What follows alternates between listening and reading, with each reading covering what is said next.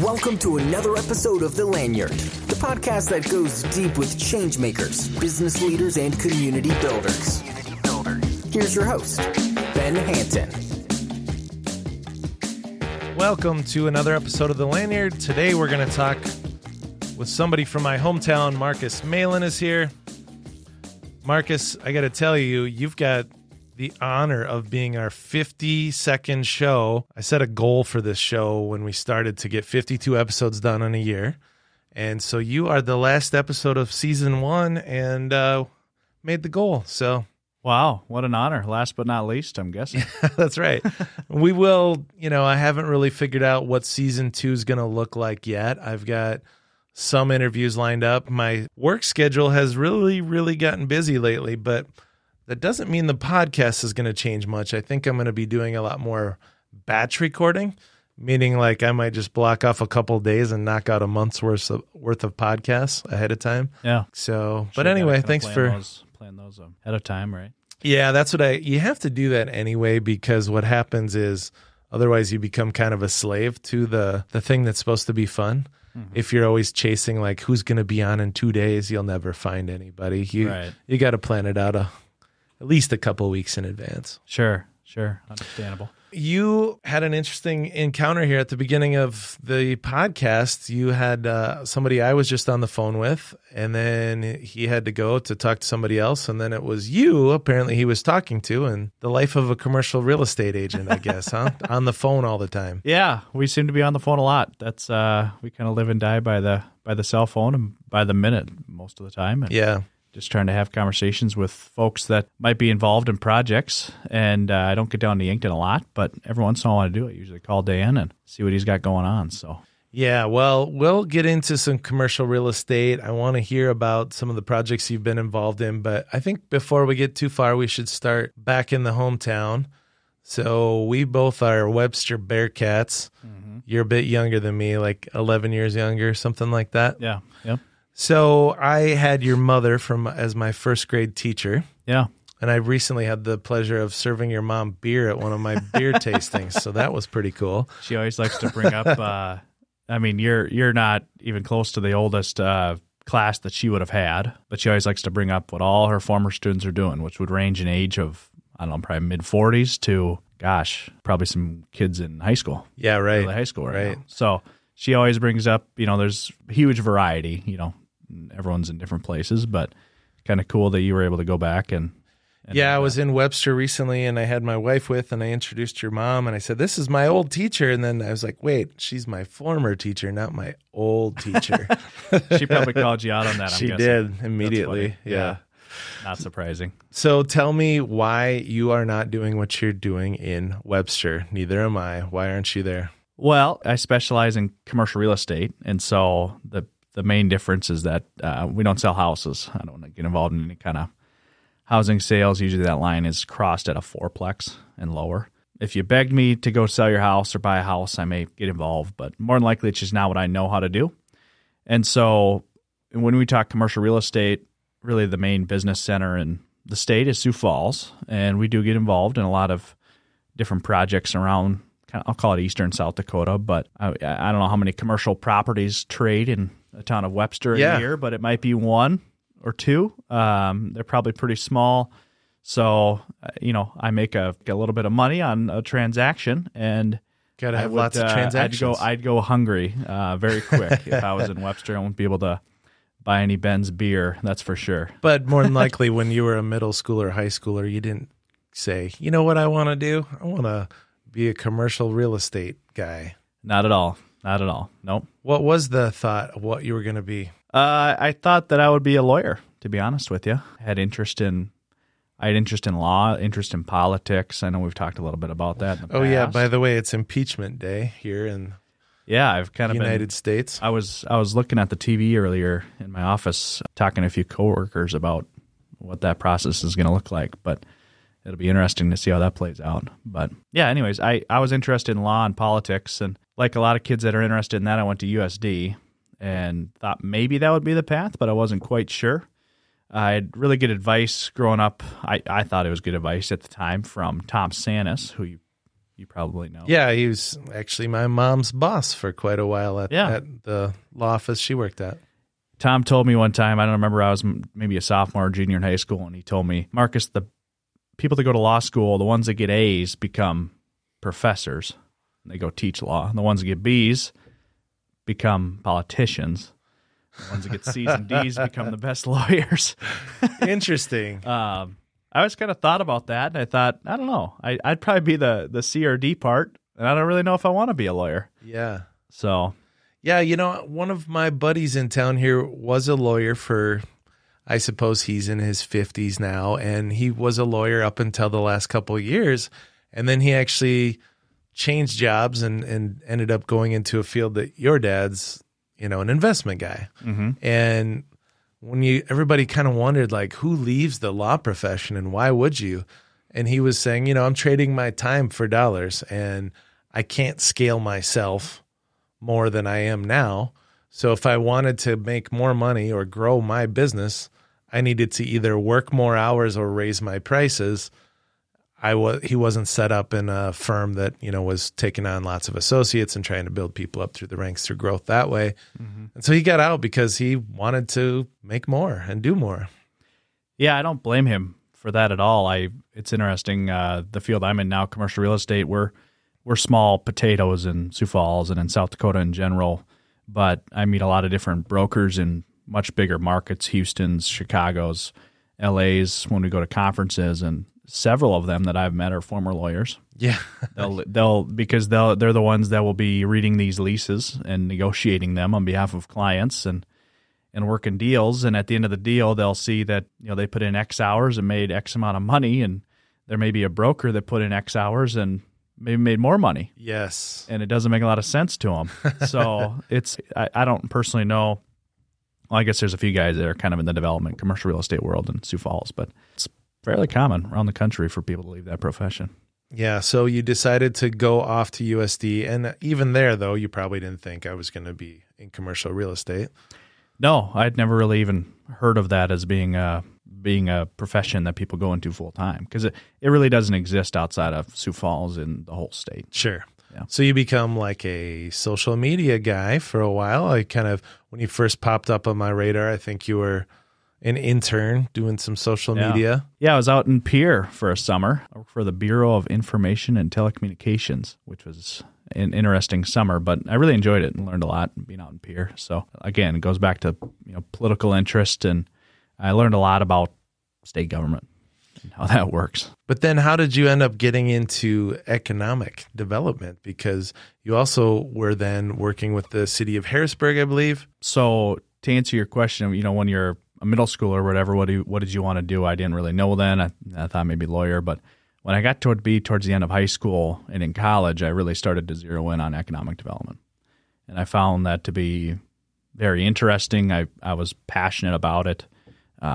Still am passionate about it, and working with various communities. So my goal as I got kind of towards the later stages of college was to move to a town. I didn't know which town that was, and be the economic development director. Well, your dad has some background in economic development. I've been in several events where your dad has kind of been representing Webster or trying to help Webster move along. Yeah, he has. He's been on the board for several years, and he really enjoys that process. So I'm sure some of it came from him. I don't know if we ever had discussions when I was growing up about community growth or economic development, but I'm sure there was some. I'm still interested and somewhat have a stake in what's going on in Webster, right, with my folks there, and he's still on the board, and it's something that just kind of led into what I would assume will be a lifelong interest in growing communities. And I would have loved to come to Yankton or go to, I didn't really care what that town was, but somewhere kind of in eastern South Dakota or this general upper Midwest region to be that person. So how did that go? I found it was a pretty limited opportunity, I guess you could say. In most towns, there's only one person that does that job. Everything. So, most towns the size of, call it Webster or bigger, and a lot of towns don't even have one. Maybe the county has one. So I didn't really find a lot of opportunity in South Dakota, but the one place I did find opportunity was Harrisburg. They were nice enough to give me an internship, which was a lot of fun. It was very much a learning experience. like I said, I interned for the state, and I really learned a lot about state government. But when interning for Harrisburg, I was technically kind of their economic development person or director, but I was technically a city employee. And so attending city council meetings, planning and zoning, parks, I really got to know the how the sausage is made in regards to local government. That's an interesting town. I've been selling beer in that area for a while, and as I drive south out of Sioux Falls, I just end up in Harrisburg somehow. The towns blend together, and I imagine that creates some opportunities and potential problems for a town that size. Yeah, they've had a lot of growing pains, and Harrisburg is, I always reference it as it's kind of like that teenager that grew like 7 inches over the summer and didn't really know what to do with himself, but everyone kept looking at him as kind of the main athlete now, and he didn't really maybe see himself as that. They've been the fastest growing community in South Dakota for, 10, 12 years now, I think. I'll probably get these stats wrong, but around the year 99 or 2000, there was less than 1,000 people in Harrisburg. Wow. Today their 2020 census might have over 7,000. So those growing pains are what? Infrastructure? Yeah, it's all infrastructure. Yeah. I mean, people aren't stressing out about crime and other things like that, are they? No. It's a pretty nice little neck of the woods. Very nice town. Yeah. It's school district has more kids in it than it did. That's always a good thing. Yeah. School districts are starving for money unless you can show growth. Mm-hmm. Yeah, you should see it's interesting looking at those Harrisburg growth history over the last 15 years because it's basically straight up. But all of Harrisburg has pretty much been developed by private investment and folks coming in and building out, residential subdivisions. The commercial basis has followed very slowly. So everyone commutes into town, which is 3 miles, or, they basically blend together, like you said. So it's very much a bedroom community, which is fine. But they're starting to turn a corner into more commercial development and activity with the school district. And so it'll be an interesting time to see where things go with Harrisburg. It's fun because now I interned there, probably 6 or 7 years ago. And then I worked there after college briefly. And then before I got in the private sector, and now just recently I got elected to the board, so the Harrisburg Economic Development Corporation board. And so I'll be involved in a lot of those discussions moving forward, which is exciting. Yeah. I kind of wonder about how a town like that still holds an identity, though, because if you are a bedroom community, does anybody have Harrisburg pride? I suppose if your kids are in the school district, yes. Otherwise, this is just a house to me. I love my neighborhood, but I work in Sioux Falls. I identify with Sioux Falls. I go out to eat with friends in Sioux Falls. I go to microbreweries in Sioux Falls. What is the identity of a town like that? Yeah, it's been tough. So they always compare themselves to the other neighboring suburbs, you can call them, of Sioux Falls. And Brandon went through this in the 80s and 90s and has kind of been past it, right? They're a well-established community with a lot of identity. Harrisburg is kind of leading the charge of the T's and the Hartfords, but they compare themselves to, say, Del Rapids, which has an active downtown. It is a nice little community. Harrisburg really doesn't have a downtown, and that's no fault of anyone's. It's just the town never really grew up around a downtown. The commercial activity essentially went out from there, and the residential subdivisions were built away from downtown, and there's really not there's not a huge business downtown, nothing compared to Yankton, right, or other towns around the state. So it's almost like the community's been built over the last 20 years as opposed to some towns like where we're at now, which is over 100 years of history, right? So Webster, when I grew up, the sign on the way into town said there were 2,017 people living there. Now I think the number is down closer to like 1,700. What is going on economic development-wise in a town like that? I mean, you've seen what it can do in other communities. They just going to continue to fight a losing battle? Webster's a little bit on an island as opposed to some of the maybe towns that could be compared to, I think, within the state, just because it's got the county seat. It's got a very strong school district. It's got a little bit of a retail kind of manufacturing base, but that's what holds it up. And for that reason, those numbers aren't down to, say, 1,000 or 1,200, right? That's probably to be expected, just a little bit of natural leakage of folks moving to neighboring communities or, the Aberdeens, the Watertowns, the Sioux Fallses. But I think that the key to that number is just there's going to be the folks that leave and there's going to be the folks that come back. But the basis of people that are aging and having to move out of town because of nursing homes or for whatever reason, or they pass away, is probably exceeding a little bit of the births in town. Right. I really think it's broken down right to that, which that's a slow decline. It's a generational thing. That's just it. Although, your parents had 3 kids and none of them live in Webster. My parents had 3 kids. None of them live in Webster. True. And I have strong feelings for my hometown. I love visiting there, but I don't know that any of the jobs are there for any of us to move back right now. Right. And then I wonder about quality of life. So for a lot of people, that's why they probably continue to stay in Webster, because they're big fishermen or outdoorsmen. But, I don't know. Is there something there to focus on that brings families back? Yeah, it really is the basis of your opportunity of employment. And so what sector do you work in, and is there opportunity there? Because if not, you got to go find your own. I think one thing about Tom Sanis, you mentioned, he's a big economic development guy up there too. And I think one thing he would say is we really only have an opportunity to get people back to this town, probably don't have an opportunity to necessarily move people here directly without some connection to the town already. Mm-hmm. That's interesting because on a larger scale, I've talked to folks with GOED, Governor's Office of Economic Development. They've said the same thing about the whole state of South Dakota. We're much better as opposed to a cold call or a cold advertisement to try to reach someone in Illinois. They're just not going to come. But if they grew up here, or if their husband or wife lived here, or cousin, some kind of connection to the state, they're much more likely to come back. Right. So that's probably where we need to spend some of the investment dollars, is in the connections, and to say, hey, I know you're gone, but there is a swimming pool project here in this town. Be involved in it. Help us grow this town. And maybe someday, because you were invested in that, you'll want to move back, or somebody in your family will want to.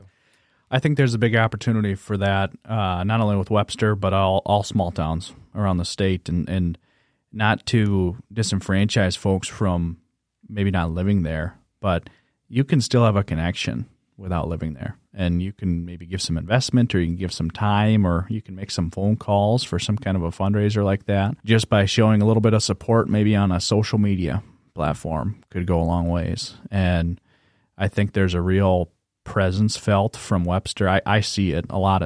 I see it weekly in folks that I get connected with that know someone or have met someone, that it's spread out throughout the state and around the country, and that's okay. But keeping them involved and keeping them connected to the community of Webster can go a long way for that town. Let's take a little break, and when we come back, let's talk about the real estate market and specifically growth in Sioux Falls. We'll be back with Marcus Mahlen. The presenting sponsor of The Lanyard is Ben's Brewing Company. We are a brewery, tap room, and speakeasy located in Yankton, South Dakota. Our beers are on tap in several South Dakota cities. Visit us online at bensbrewing.com. Good people drink Ben's beer. Hey, Lanyard listeners, it's Brennan and Mandy from Boston Shoes to Boots. Do me a favor and think of something you will not buy generic. For instance, I will not buy generic toilet paper. First of all, ouch. Second of all, they don't tear at the seams. Brennan, what's your example? I will not buy generic mac and cheese. It's not as creamy. They say it is the same, but it's not. Same goes for shoes. Now, we all know how easy it is to buy shoes or boots from big box stores, big online sellers, or a boutique. But are you really getting the quality and customer service that your feet deserve? A proper fit and quality-made shoe can go for miles for your feet and your overall health. Wearing shoes too small or large can have long-term consequences. And those shoes that are cute but make your feet hurt all night, not worth it. Especially when you're covering up the blisters the next day. Our staff at Boston Shoes to Boots is trained to measure your foot length, arch, and width. Do yourself a favor and invest in your feet by getting properly fitted into a quality pair of shoes. We don't carry cheap because we care. That's right. Quality only hurts once. And trust me, we've seen plenty of scary toes that have been crammed in bad footwear for too long. Many times the effects are not reversible. So invest in your feet, take care of yourself, and go on your next adventure with a great pair of shoes from Boston Shoes to Boots, your footwear experts since 1915. Stop by and see us in the Meridian District in downtown Yankton, or see us online at bostonshoestoboots.com.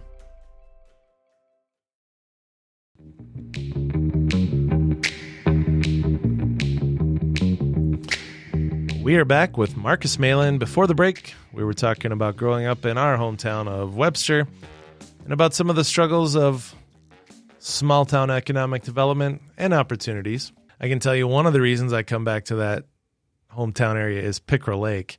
Do you guys still have a cabin there? Oh, yeah. Yep. It was beautiful to grow up there, and I still attribute it to be one of my favorite places on earth. It's incredible, and it's so different than all the other lakes around there. Everything else kind of, what you would describe them as like sloughs or lakes that are kind of like, I don't know, there's lots of rushes and vegetation and other things that maybe aren't developed. Pickerel Lake is kind of like you're somewhere else. Mm-hmm. It's deep, it's long, it's very much developed. I can't afford a place to live on there, that's for sure. Yep, neither can I. Yeah, and I'm sure your mom, the teacher back in the day, they probably got a price that today would sticker shock them too. Mm-hmm. Yeah, it's a fun place. It's interesting being in Sioux Falls now. People, for such a heavy population base in the state of South Dakota, there's no lake, or there's really no heavy summer recreation. Yeah, that one doesn't count. So there's about there's three main options people go to, and it's Pickerel, and it's Okoboji, and then it's down here. Yeah. Lewis and Clark. Yeah, if you're into sailing, you come here, that's for sure. The thing about Pickerel, though, is that water is always cold. Mm-hmm. Doesn't matter if it's 100 degrees out, because that lake is so deep and it's spring-fed. Yeah. It's cold. Yeah, it is. Yep. My kids this last summer were standing on the beach and trying to play in there, and I would step foot in there to keep an eye on them. I was like, let's get out of here. It's in July and I'm freezing my tail off. Yeah, it's not fun putting a dock in the spring and taking it out in the fall. Yeah, I think back to when we dumped jet skis in the water in April. I think if you're from there, you get used to it. But I moved away, and now I'm in the southern part of South Dakota where it's warm. Yeah, a lot warmer. You can start golfing 3 weeks earlier here. That's right. What don't I know about commercial real estate? Oh, man, you're a business owner, so you probably know a lot more than the normal person. But what we primarily do is we're third-party brokers, and I don't hide from the term salesman. And a lot of people do, I guess, in today's day and age, but I try to avoid hiding from it, because that's what we are, and we're trying to matchmake buyers and sellers, tenants and landlords in any way we can. And someone asked me yesterday how I go about getting new business, and a lot of times it's being a matchmaker, a professional matchmaker, knowing that X individual over here might need some financial advice, I'll connect him with a financial advisor, or knowing that this so-and-so might need some opportunity in a manufacturing field, just connecting people in different ways and introductions a lot of times leads to opportunities on our end. There's a lot of networking that's involved in that then. There is. It's not it's what I've been told by some mentors, and that I now tell people too, is it's an art, not a science. So, which is probably why it's a limited industry. Not a lot of folks get into it, because there's sometimes not a rhyme or reason for who might come in and buy or lease a building. You might think it's going to be some kind of industry, and it might be completely different. The thing about networking is when you're young, when you're in your early 20s and you're trying to show your relevance to the world, networking is fun and it's interesting. Going out, having cocktails, meeting people, having coffees, that's all fun. I'm at an age now, 38, where I don't really want that. I've got a bar if I want to go meet people. Mm-hmm. Yeah. But if I were to be in that career path, you'd still got to get out there and do it, because there's no way to know what's really happening unless you are meeting people. Yeah, you kind of have to have a beat. You kind of have to have an ear to the ground. I called a friend of mine a few weeks ago who is a former reporter for the Argus Leader, and I was kind of looking into a potential project, and it's a development opportunity. And I said, really what I'm looking to do here is an investigative journalism piece, but I'm just a broker. I'm trying to connect people. I don't know how to do all this research and get into the nitty gritty on it. Would you be willing to help? But it's having some of those connections that can help you along the way. Yeah.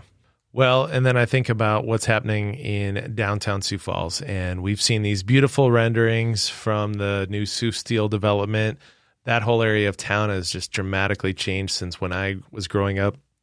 And now all of a sudden we've got these, 5-6 story buildings, and we've got breweries everywhere, and we've got pedestrian friendly zones. What I tried to explain on this podcast not too long ago is I don't quite understand that world, only because I grew up starting in business here where you get money for a down payment, you go to a bank, you get a loan, they loan you on your real estate and give you a little extra money to build your small business. And then you look at these things and you say, how does a small business person fit into that? Obviously, you can't own land like that or own property like that if you're small.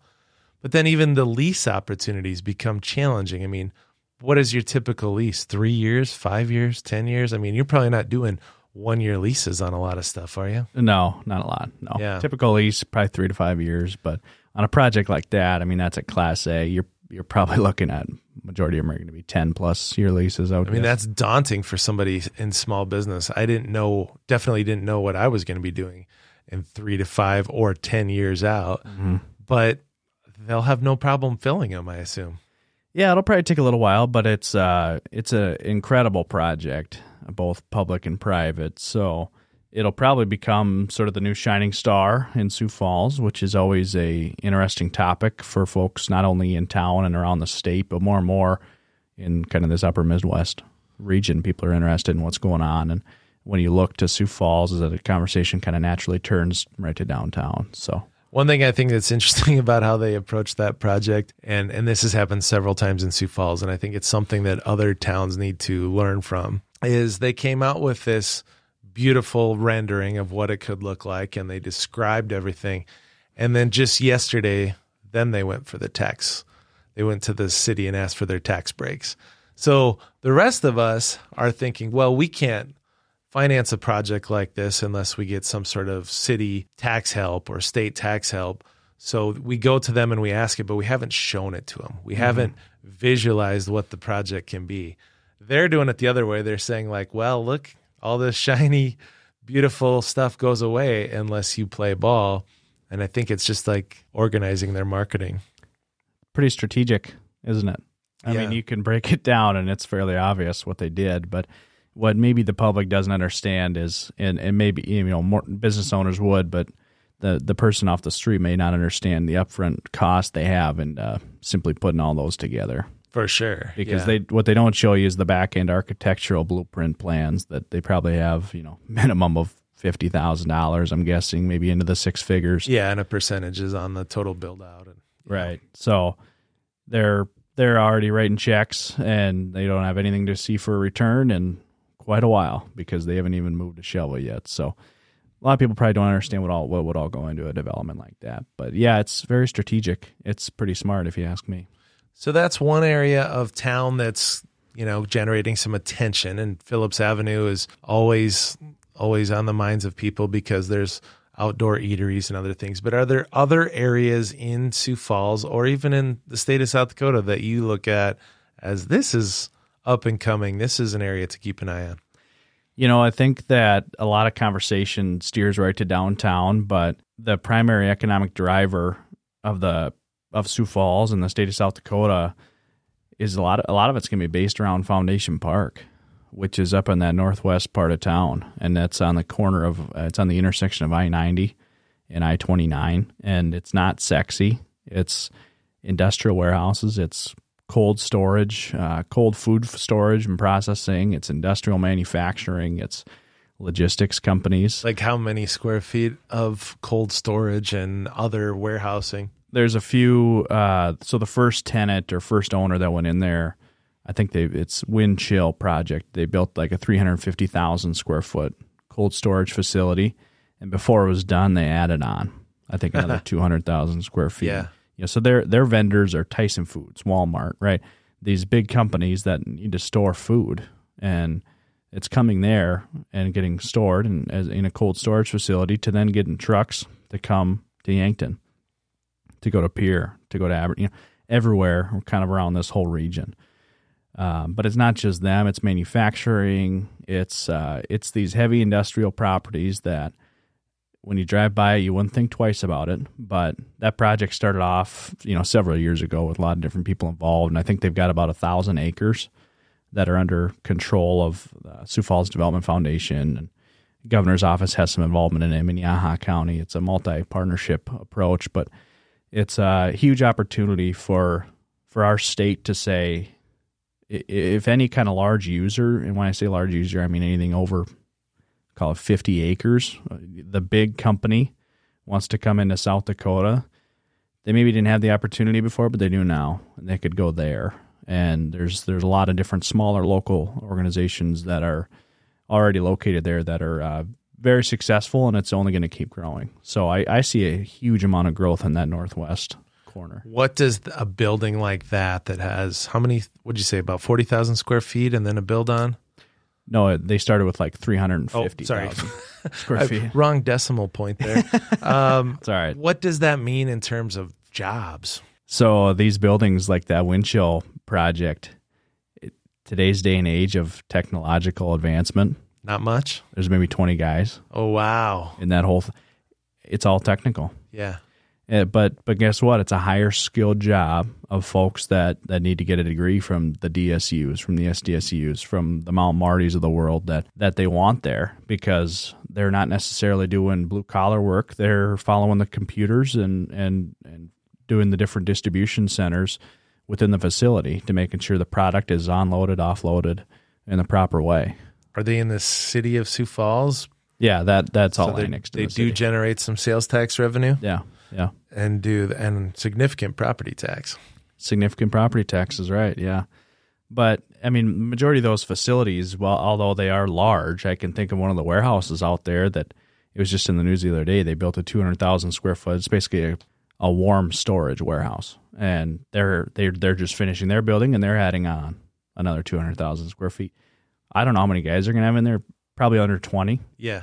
Just hauling product around. It's all automated. But today's day and age, these big facilities, they don't have assembly lines of people moving product through. They don't need a lot of folks in there. They just need a few good workers that know where things are going and to keep the processes flowing.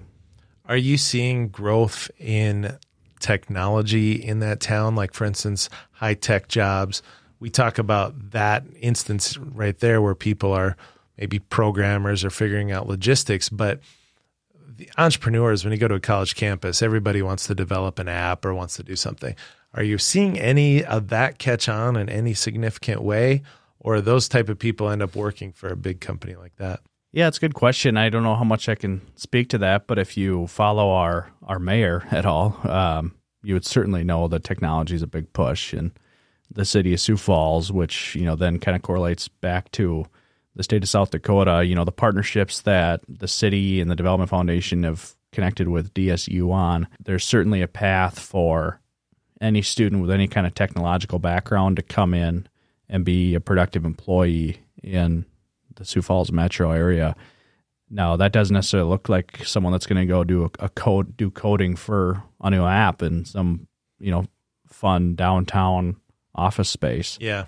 Where they they have their area that they can go take a nap in the afternoon, right? Right. It may be someone that's going to be at a facility like that on the edge of town in a large open warehouse that is controlling processing and robotics, moving product in and out. Making sure the servers are up. Correct. It's kind of interesting.